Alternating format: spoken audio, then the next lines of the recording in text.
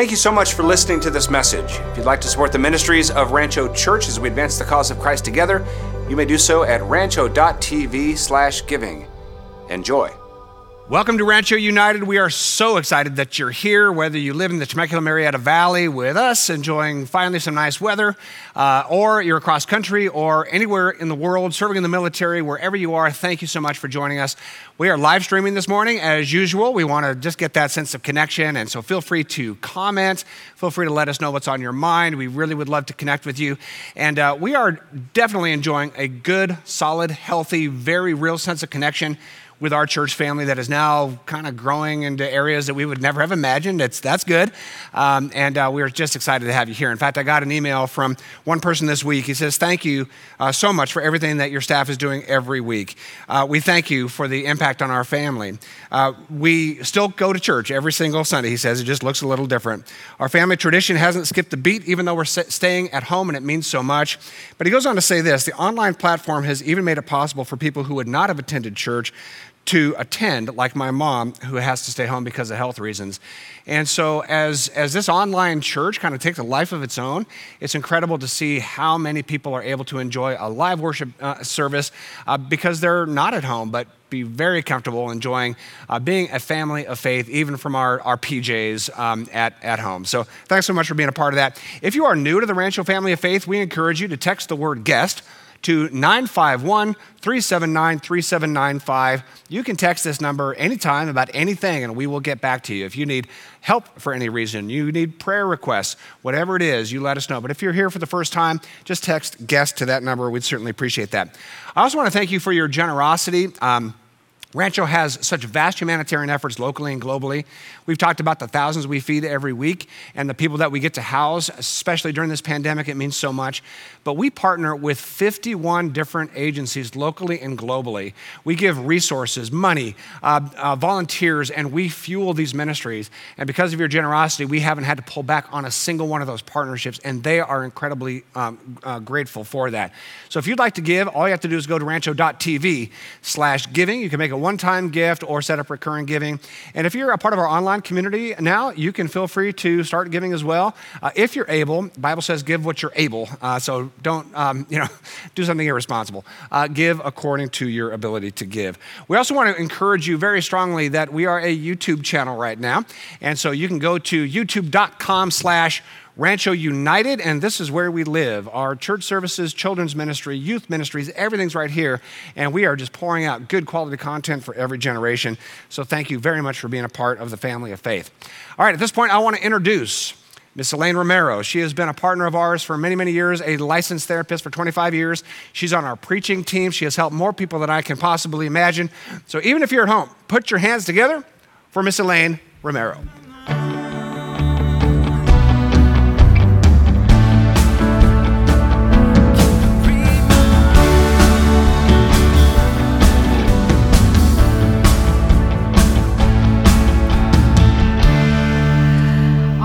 Well, it's so fun to walk out to that music. Well, welcome to our second week in the series, Between Two Ears, where we are discussing the beautiful brain that God created. Now, today, we're going to talk about what happens when we get stuck up here in that place of shame. Now, if you think about it, our God could have created us as robots or puppets that just acted or did as he pleased, or as animals that had less depth in our brains, but no. Our God chose to create us in his likeness and to give us a complex brain, a brain that can think, that can create, that can learn, that can make choices, make mistakes, and even love deeply. Think of all that God actually really risked by doing this, by giving us that kind of freedom to think for ourselves. Essentially, it is what sets us apart from animals and his other creations. So in Genesis 1:27, it says, "So God created mankind in his own image. In the image of God, he created them, male and female. He created them." Now, In this beautiful mind that God gave us, he also gave us emotions. And if you were with us last week, we talked about the chemistry of the brain and how we actually experience things emotionally before we experience them rationally. Now, all of the emotions in our head and in our heart are God-given. And in addition, all of our emotions are good. Now, you may be thinking, wait a minute, Elaine, what are you talking about? Not all emotions are good. What about something like fear or anger or jealousy? And this is where I put my hands up in defense and say, I'm not saying that all emotions feel good or are comfortable to have, but they are God-given. Let me give you some examples. So God gives us emotions, and he created them so that we would use them for a reason. We use emotions for a purpose. They give us data. They are like our messengers, and sometimes they are even our bodyguards. So let's take fear, for example. If fear comes over my body, it gives me that message that I need to be cautious. And we've definitely felt that in this pandemic, right? We've been making sure that we and our families are safe. So we need that fear, although it's uncomfortable. What about anger? Anger overcomes my body, and I realize, hey, someone is not treating me fairly or well, or someone else, and it may mean that I need to set a boundary to protect myself or that other person. Or jealousy. When jealousy overcomes my body, I know, hey, something's going on that I feel really strongly about. I need to further examine this and look at this. So our emotions are not bad. They are human. And they're needed. But what can be bad or even sinful is how we respond to or how we express these emotions. Now, one of these emotions is shame. It is very difficult to experience. However, like all other emotions, shame is not bad. And it's actually important that we have it, but how we respond to it makes a difference.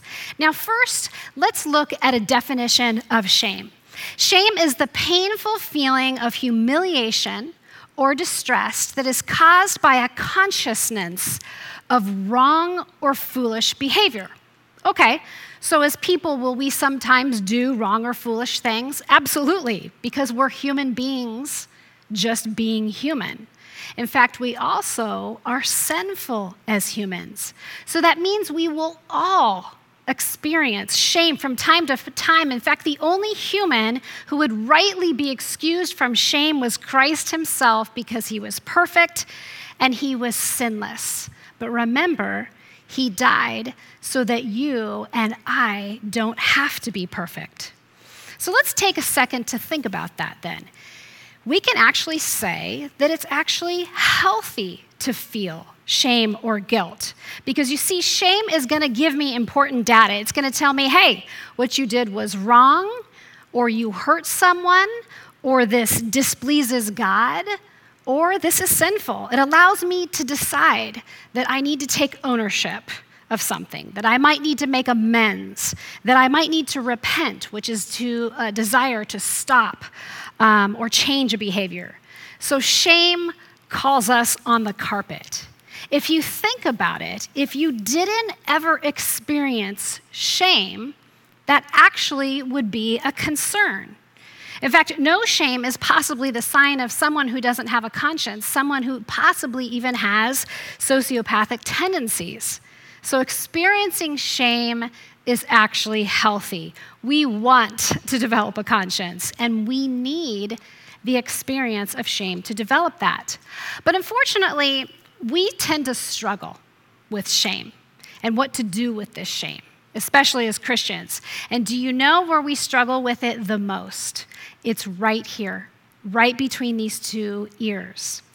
Now, psychotherapists like myself, we often see this over and over in our offices. We find people, good people, that are just struggling with shame. Even in this pandemic, I was talking to my team on Friday, and we were talking about how we're hearing a lot of our clients share some of the shame they're having. Shame that they maybe weren't as financially prepared as they could have been, or shame that they just don't feel like doing anything right now because they're just so overwhelmed, or shame that they're turning too much to food or to alcohol to cope, or maybe they aren't exercising as much as they normally would, or shame that they feel bored at home and they want to complain about it, but then they think about all those medical professionals or essential workers who are going to work, risking their life, so they feel bad, they have shame. And yet, our God never meant for shame or guilt to paralyze us. Rather, our God wants us to use our shame to be our best selves. Our God can use shame to grow us and to rebuild us. In fact, he gives us many examples of this in the Bible. Just a couple are, let's take Adam and Eve. Not only were they the first humans to exist, they were the first humans to experience shame and regret when they committed the original sin. For the first time, they recognized their nakedness and they hid from God in shame. Have you ever wanted to do that, hide from God? David, he has an affair with Bathsheba, and then on top of that, he goes and has her husband killed. We see him in Psalms, verse after verse, suffering and deep regret, guilt and shame. He's just crying out to the Lord in Psalms. Now, Peter was one of the disciples, and after sharing a very intimate meal, that Passover meal with Jesus, he later goes on to deny even knowing Christ 3 times. And Jesus actually told him that he was going to do this, and he was like, "No, I would never do that to you, Jesus." Imagine the shame and the guilt he must have felt after he had just said he wouldn't do that. And guess what? I've done that just like Peter. There have been some things in my life that I never thought I would do, and it brought me great shame. And I'm going to bet that you too have done some things to bring you shame. And the reason I know that is because just like these people in the Bible, we too are human. But do you know what we see in every one of these examples in the Bible? All of these people turn. They eventually return back to their God in shame. And do you know what he does? He restores each of them. And he actually even takes all these situations that cause them shame for his own glory. You see, if in humility we can take ownership of our sins and confess them, God can and will turn things around and make good out of a bad situation. Jesus brought us this reconciliation by his death. In Colossians 1:21 through 23, we see, once you were alienated from God, and you were enemies in your minds because of your evil behavior, but now he has reconciled you by Christ's physical body through death to present you as holy in his sight, without blemish and free from accusation. You see, this sacrifice of Jesus reconciles our shame.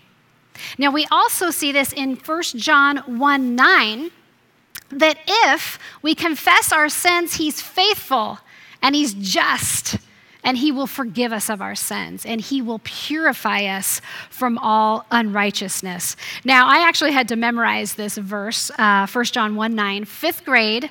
I was at summer camp at Forest Home, and I remember our camp counselor said we had to memorize this verse before we went to free time, so I was definitely wanting to get that done to go to free time. And she told us that if we memorize this verse, we would hide it in our heart as a gift from God.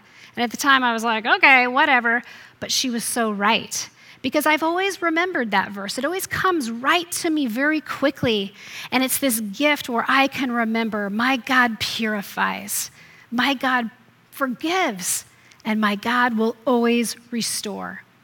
And do you know why he does this? It's because God says, we are enough. God says, you are enough. God's love for you will not increase or decrease based on what you have done or what you haven't done. He says you are enough today, right now, right as you hear this message today. In fact, in Ephesians 2:8, it says, "For it is by grace that you've been saved through faith. And this is not from yourselves. It's a gift from God, not by works, so that no one can boast. For we are God's handiwork, created in Christ Jesus to do good works, which God prepared in advance for us to do." Do you see what this means? This means you don't have to be some super Christian who does everything right. You don't earn God's grace by being good, and you don't lose God's grace by making mistakes. You earn it because you are enough, and because He loves you, because you are His handiwork. You see, we don't try to live like Christ and do good things to earn value or to earn our salvation. We do good works. We want to live like Christ because we're just so grateful for God's gift of grace that He gave us. So as His son, as His daughter, as one made in His likeness, you are His royalty, whether you believe it or not. Now, unfortunately, we live in this world that is going to tell us we're not good enough all the time. And it gets in right here, right between these two ears. In our culture, men, you are told you need to make money and you need to be successful to have value in this world. Women, you are told you better be beautiful and you better have the perfect figure to have value in this world. We're also told that the more we achieve and the more we do, the happier we'll be. And yet in her research on happiness, Emma Zappala, the author of the Happiness Track, found it's just not true. This ideology that we carry of doing more and achieving more actually makes us burn out with stress. We become more depressed and we live in this place of shame of all the shoulds, right? Now, that doesn't mean you can't have goals or achievements in life, but what she found in her research is that it's actually the people who live in a place of gratitude, who take moments every day to take a deep breath and revel in what they're grateful for, in the right here, in the right now, to just be present. These are the people that are happier. And yet, in our shame for not measuring up to these ridiculous standards of the world, most of us, in fact, the studies show 90% of us suffer from time to time from something called the imposter syndrome. Now, the imposter syndrome is the idea that if people really look closely, if they look close enough at me, they will see I don't really measure up, that I'm not smart enough, I'm not attractive enough, that I'm not good enough at my job, I'm not good enough as a parent, I'm not good enough as a spouse, and in our Christian circles, that maybe I'm not spiritual enough. Even the best of the best felt it. People like Albert Einstein, people like Maya Angelou, they suffered from the imposter syndrome. But you know what they found was the best way to combat it? It's to accept that it's okay and human to feel like you don't measure up sometimes. In fact, Brené Brown, who is a social scientist and an author, found in her studies on shame and vulnerability that there seemed to be this common thread among people who don't suffer from shame. It's these people that have a very high self-worth, and she wanted to know in her studies, what is it? Why do these people feel so good about themselves? Are they smarter? Are they richer? Are they more attractive? No, it was none of these. What she found in her studies is that the ones that felt the highest sense of self-worth were the people that all had the courage to be imperfect. They were people who fully embraced their vulnerabilities, meaning they knew they had strengths, but they accepted that they had weaknesses too. And she says they let go of who they thought they should be in order to just be who they really were. They accepted their weakness without a sense of shame. So, we can all have a better sense of self-worth if we just accept. It's okay if we have areas that we struggle with, if we have grace on ourselves for not being perfect or making mistakes. I don't know about you, but that makes me relax. And do you know what she also found? That it is this vulnerability that's actually the breeding ground for connection with others. That when we're real, when we're authentic, when we're honest, even about the things we feel shameful about with others, we actually connect better with people. And isn't that what shame really comes down to? We just want to be accepted by others, even in the areas where we aren't so pretty, because our God hardwired us that way, to want connections, to want to be seen, to want to be loved by others, even in our areas of shortcomings. Now, can we do that as a church family? Can we be vulnerable enough to admit to each other at this church, right here at Rancho, that as members of the body of the Christ, we can all feel shame sometimes? Let's not be a place where we shame each other. In fact, right now, we are living in a world of a lot of shame, right? There are people shaming each other all across the internet. Some are shaming that we should be caring and doing more to protect this nation from this virus. Others are shaming we shouldn't be shut down or keep people from working. So as a result, we may feel shame if we're worried too much, or we may be feeling shame if we're not worried enough. It is exhausting. Now, more than ever, we need to remember the findings of Zappala, who found that it's important for our mental health to be in the present, to practice gratitude, even in our current situation, even in this pandemic. Now, I know that every family has a different situation, and some of you are struggling much more than others. But I want to challenge each family in our church family to identify what can you be grateful for right now.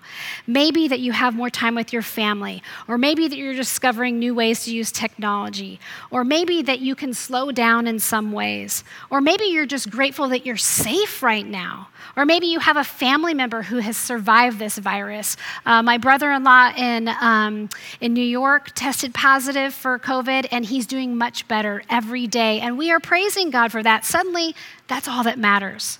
Paul even encourages us to do this when he says in Philippians, I'm not saying this because I am in need, for I've learned to be content whatever the circumstances.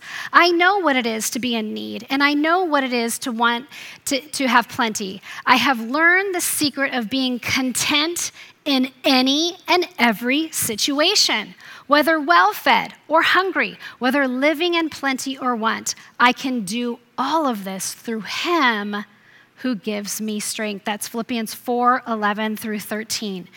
Do not let shame paralyze you.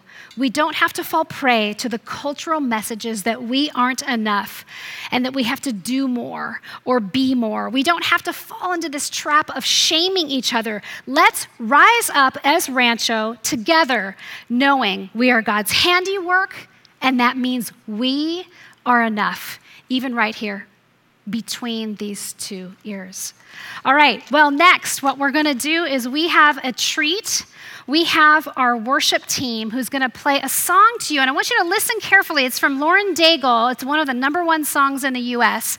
It focuses on what God says about drowning out voices of shame that can fill our heads. And then after that, Scott will come up and we'll have a closing discussion on how we can change from a culture of shame to a culture of dignity.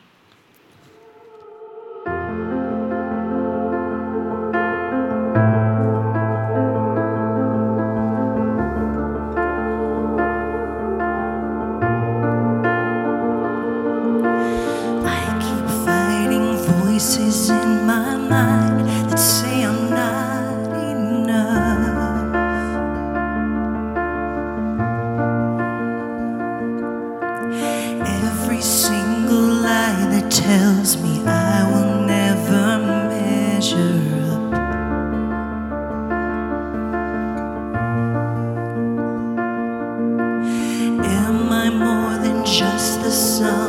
every high and every low.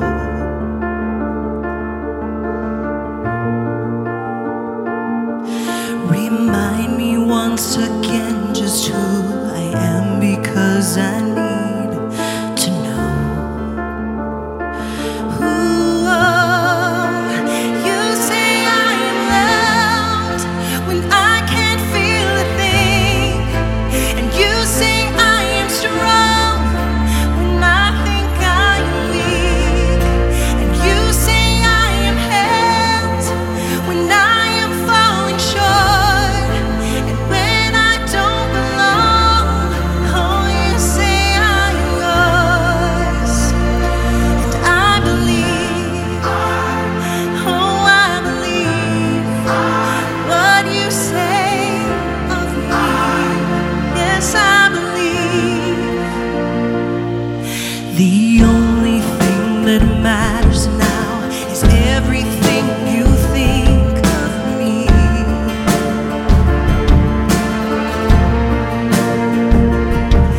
In you I find my worth, in you I find my identity.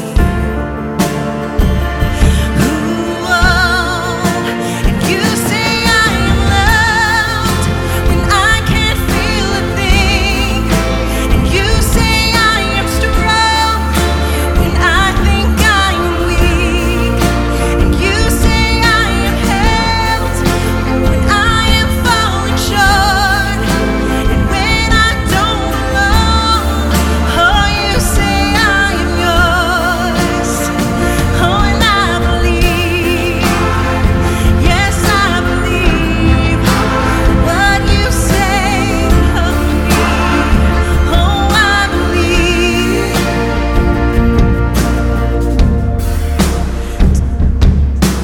Taking all I have and now I'm laying it at your feet.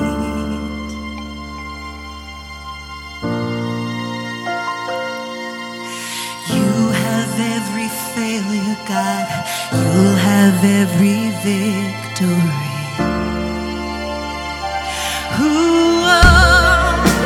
You say I am loved when I can't feel a thing, and you say I am strong when I think I am weak, and you say I am held when I am falling short, and when I don't belong, oh, you say I am yours, oh, and I believe, yes, I believe what you say of me.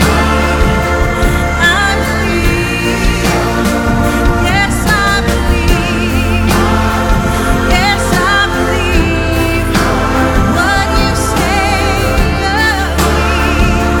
I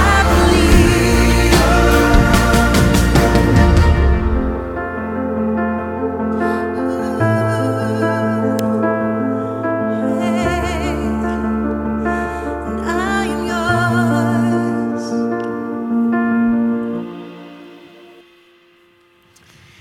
Thank you very much, Katie. That was absolutely awesome. And that song has had a powerful impact on a lot of people. That's why it was the #1 song in the U.S. for a very, very long time. Yeah, absolutely. And Elaine, that fits right into your message about all these voices that are in our head. Exactly. That's perfect. And we got a lot of social media comments about your message. In fact, the Boomerang family says you're a rock star. They love you. Aw. So many good comments coming in. So we certainly appreciate that. That's awesome. Well, okay, so it's my turn to ask you a few questions, Sure. Scott. I kind of feel like I'm having that Barbara Walters moment. Wouldn't it be funny if I just totally changed it all around on you? Absolutely. Okay, so one thing that you have done a lot that I appreciate in sermons or different retreats and things like that is you've really talked about how, you know, the church can be driven by a culture of shame. So what do you mean by that, driven by a culture of shame?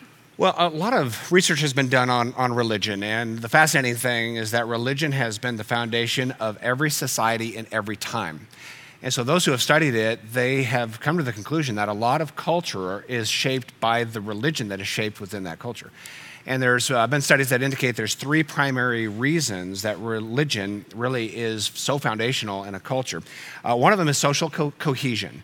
There's nothing quite like having a common faith or a common origin story or a common understanding of our purpose in life. There's nothing like religion to bind a people together. 100%. Yep. The other reason for religion is to create social norms. And this is important for people because there's something in the human condition that wants our kids to believe what we believe. They want our kids to do what we do. They want our kids to think the way we think. So that idea of not just cohesion, but norms that are passed on generation by generation. And again, there's nothing like religion to do that. So identity. Identity, absolute identity that gets passed on generation by generation. And so the kind of the faith of the father is kind of an idea. It gives us the confidence as parents and grandparents that, okay, well, my kids have the same faith I do, therefore my whole story, the whole lineage gets passed down. And the third reason why religion tends to be important in societies is that it creates social control. And this has the dark side as well. Because we fear that our kids or our society is going to go off the rails. It's not going to continue the social norms. And we see this even in our own country. We were, founded more or less based on some Christian principles, Judeo-Christian ethics. And so, people want to make sure we preserve that. And so religious language is often used to bring societal control. Do not go outside of these norms that we've enjoyed or else. And this is where shame can come in. So if somebody goes outside of those religious norms, they are shamed. If somebody goes outside those religious norms, then we use fear to say, no, you've got to get back on track or you will be judged by God. You will be punished by God. I remember sitting in youth group by well-intended youth pastors who, I know loved me and they loved God. But this is back in the day of the 90s and 2000s. I was in youth group in the 80s, was a youth pastor in the 90s and 2000s, and that whole series of decades was about really largely religious shaming and religious threats because there was a sense that we've got to get this next generation kind of in line with cultural and societal norms and using religion to do that. So I remember sitting in youth group, and the talk was on sexual purity, and it was a whole purity ring sort of culture, and these stories were told about your life will be ruined if you don't follow the religious guidelines of sexuality.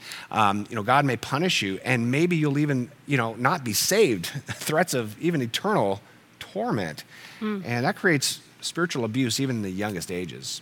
Yeah, I also in the 80s remember attending some sexual purity thing as I don't know, junior high, like 14 or something like that. And the message of sexual purity was beautiful and wonderful, but they showed us some video about like a woman on her wedding night and all the ghosts of her boyfriend past were there and she felt all this shame and basically it was this message that you will ruin your wedding night. And I look back now as a therapist and a mother and I think, oh, how oppressive to even kind of rob them of just almost being traumatized that they were going to ruin something that was so beautiful.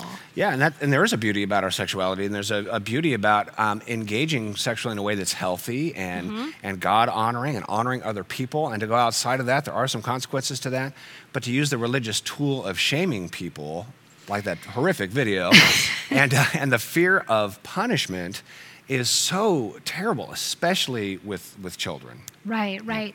And so I'm sure it doesn't feel very Christ-like, really. Right. So what would even Jesus have to say about that? Sure. Well, Jesus, we have to remember, was religiously a Jew. He was a Jew by nationality, and he was Jewish by religion. So he was Jewish by religion, and when he started his ministry at about 30 years old, you could tell by reading the gospel that he was immediately offended by the religious culture of shame and the religious culture of fear based on punishment. And so what he did was he confronted the shamers and he ministered to those who were shamed. So to the shamers, he said this, these are the religious shamers. He says, you crush people with unbearable religious demands and never lift a finger to ease them. And so this culture of religious oppression would say, you need to do more, you need to be better, just as you talked about that oppression and that fear, you called it exhausting, of always trying to measure up to expectations. And when somebody uses the name of God to say, now here are even more expectations, it can be crushing. And that was the religious culture of the time. But then Jesus goes to those who were being shamed. And those who were shamed at the time were the sick, the poor, the sinner, the unclean, people of other races and nationalities. And so he goes right to those who are being shamed and he frees them. He says to them, "Come to me, all of you who are weary and carrying a heavy burden, and I will give you rest." And that burden that he's talking about is the religious burden of shame. He says, I'm going to lift that burden from you so that you're not identified by your failures. You're going to be identified by the grace of God, which you beautifully laid out in your message. And with children, Jesus had a specific place in his heart because he knows that children are so impressionable. And that religious impressioning that takes place when we're children and youth, that carries for a lifetime. And so children were shamed during the time of Jesus. And there was one instance in Matthew chapter 19, children are flocking to Jesus because he's so welcoming and his arms are wide open. And the religious people are saying, no, children, shaming them just for being kids. You're not worthy to be with Jesus, this great rabbi. And Jesus confronts the shamers and says, let them come. Don't stop them from coming. He plays with them and says the kingdom of heaven belongs to these children. And so I think it's so critically important for us as a church to realize what we say to our kids and our youth has so much impact. And I have, and I'm sure you have as well in your practice, seen so many adults, we're talking about professional, respected adults, who have the thinking of children because of the religious imprints that have said, you're not good enough, you're not measuring up. I'll give you one quick example. I obviously won't mention names ever, but there's a family in particular that is obsessed with their children's sexual purity, obsessed. It's almost as daily pressure. Don't do this, don't do this, don't do this, kind of robbing them potentially of the joy of sexuality. Don't. And if you do, these things will happen. Well, I talked to this husband and I said, so I am assuming, and I was tongue in cheek because I knew the answer before I asked it. So certainly you were sexually pure up until your wedding day, right? Well, what do you think the answer was? I bet not. Of course not. Why? They felt the shame before God for their failures, and they would do anything to make sure their kids didn't feel that same shame. So they're oppressed and laying oppression onto their kids. Right, and that's the whole concept of why God sent his son as a human. Right. So that we relate, he comes down to our level, and that's what we're called to do. Yep. Okay, so one of the things that I see as a Christian therapist is this concept of shame. In my clients, in that distortion you were kind of talking about, they will often say, I think this difficult thing I'm going through, this bad thing that's happening to me is because God's punishing me. Now, and that's tough for me to hear because yes, our God convicts us, and yes, our God prunes us and grows us, but what's that difference? What's the difference between him convicting and pruning us versus him punishing us? That's a great question, and it's kind of the key question when it comes to the idea of grace. Many people would say, hey, you're preaching all this grace, therefore you're saying people can do anything they want to. Well, that's not very gracious to allow people to do anything they want to and ruin their lives and ruin the lives of others. Right. So God is so gracious that not only does he forgive us freely of everything we've ever done and everything we ever will do, it's already forgiven. Not only is he that gracious, but he's gracious enough to say, you know what? I want you to live a good life. I want you to live a happier life. I want you to live a life of more love and kindness and selflessness, right? So God doesn't want us to mess up our lives. That's not very loving. That's not very gracious. And so some people, the religious mind, would say that we need shame and fear of punishment in order to keep us living a good life. Bible's very clear, Old Testament, New Testament, that if fear is motivating us to live a good life, it's not really a good life because it's not coming from a heart. It's coming from this outside guardrail of shame and threats. So Jesus wants to free us to, yes, live a good life that's honoring to him and honoring others, but from a pure heart, a heart that is relishing in the love of God and not just doing, quote, good things because we don't want to be punished. So the difference between punishment and conviction, to me, is pretty simple. Punishment is about pain for pain. And this happens a lot with parenting, that a child might disobey a parent. And a parent may feel, gosh, I'm offended or devalued or disrespected. I feel hurt because of your disobedience, so I'm going to now punish you so you feel the same hurt that you caused me. Punishment is pain for pain. And so the way religious environments, Christianity included, often operate is that we offend God by our sin, so therefore God's going to make us feel what he feels. He's going to punish us, pain for pain. We offend God, God says, well, here's your punishment. And that is just not the heart of God. What what a healthier parent would do is say, hey, listen, I have a vision for my kid.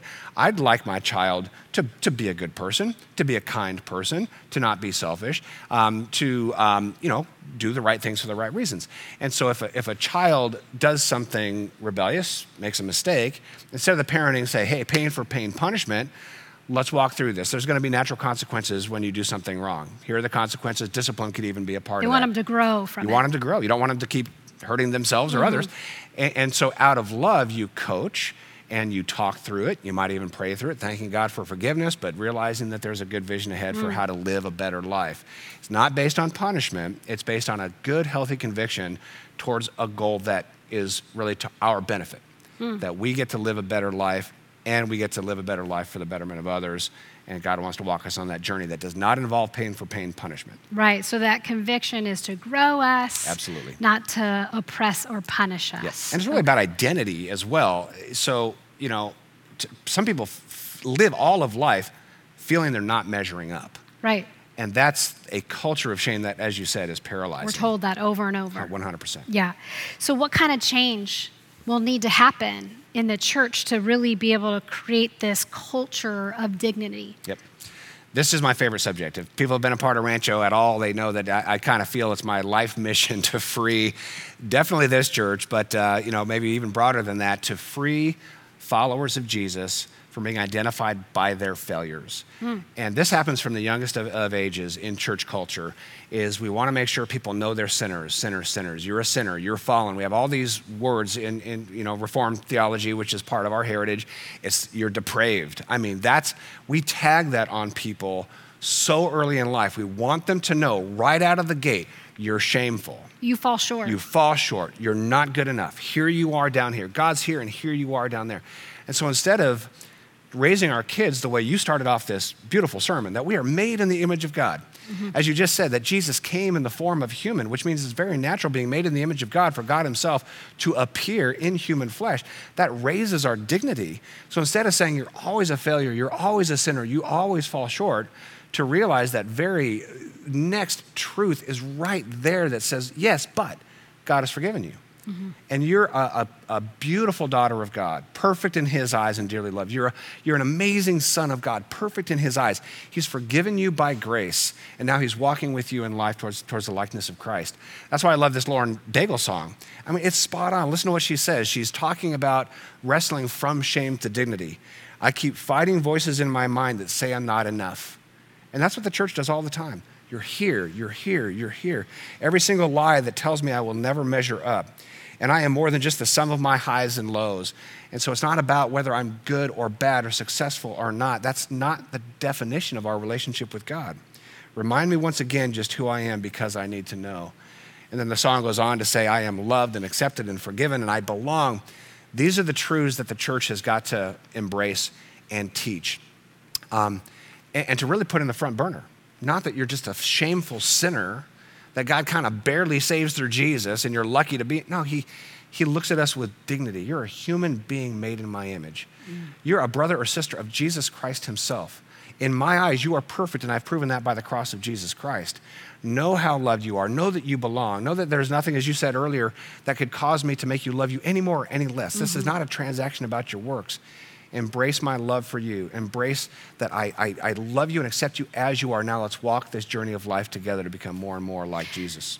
Right, so you're enough, and I have plans for you, not I'll have plans for you if you're enough. I love that. Right? That's perfect. Yep, Yeah. I love that. I want to close our time in prayer, and just a prayer that embraces our identity in Christ, that we are enough, and that in Jesus Christ, we're covered in the righteousness of Christ and the identity of being in Christ, meaning we're a son of God and a child of God. That is who we are, and we can replace that shame with dignity. Let's pray. God, we thank you for these biblical truths that we've been able to celebrate and share, that you're a heavenly Father, always for us and never against us, that according to 1 John 4:18, that perfect love casts out all fear. And if there is this fear of you, 1 John 4:18 says we don't understand how perfect your love is for us. So God, would you replace, especially all these religious lies that have been told to us time and time again, even when we were little children, told how shameful we are and how sinful we are and how far from you we are. God, these things just just build an abusive kind of a relationship with you where we think you're just hovering and brooding and waiting for us to make a mistake, or that your highest value is how we behave. God, our highest value is who we are in your eyes. We are sons, we are daughters of the King of Kings. As Lane said earlier, we are royalty in your eyes. We are perfect in your eyes because of the forgiveness in Jesus Christ. We accept how loved we are by you. And God, we know how we have a journey to go. We make mistakes, and there are consequences to those mistakes. We're not yet like Christ, but that's the journey we're on, and you will walk with us in love and grace and mercy and tenderness, and yes, with conviction, to have us become more and more like Christ. And so we walk that journey in a culture of dignity with our shoulders back and our chin held high, that we are not these shameful, despicable, depraved people who are falling so far short. God, you lift us up with the dignity of Jesus Christ himself. We belong to you. And as a result, we are free to enjoy being loved and forgiven by you and enjoy a walk with you now and forever. In Christ's name we pray. Amen.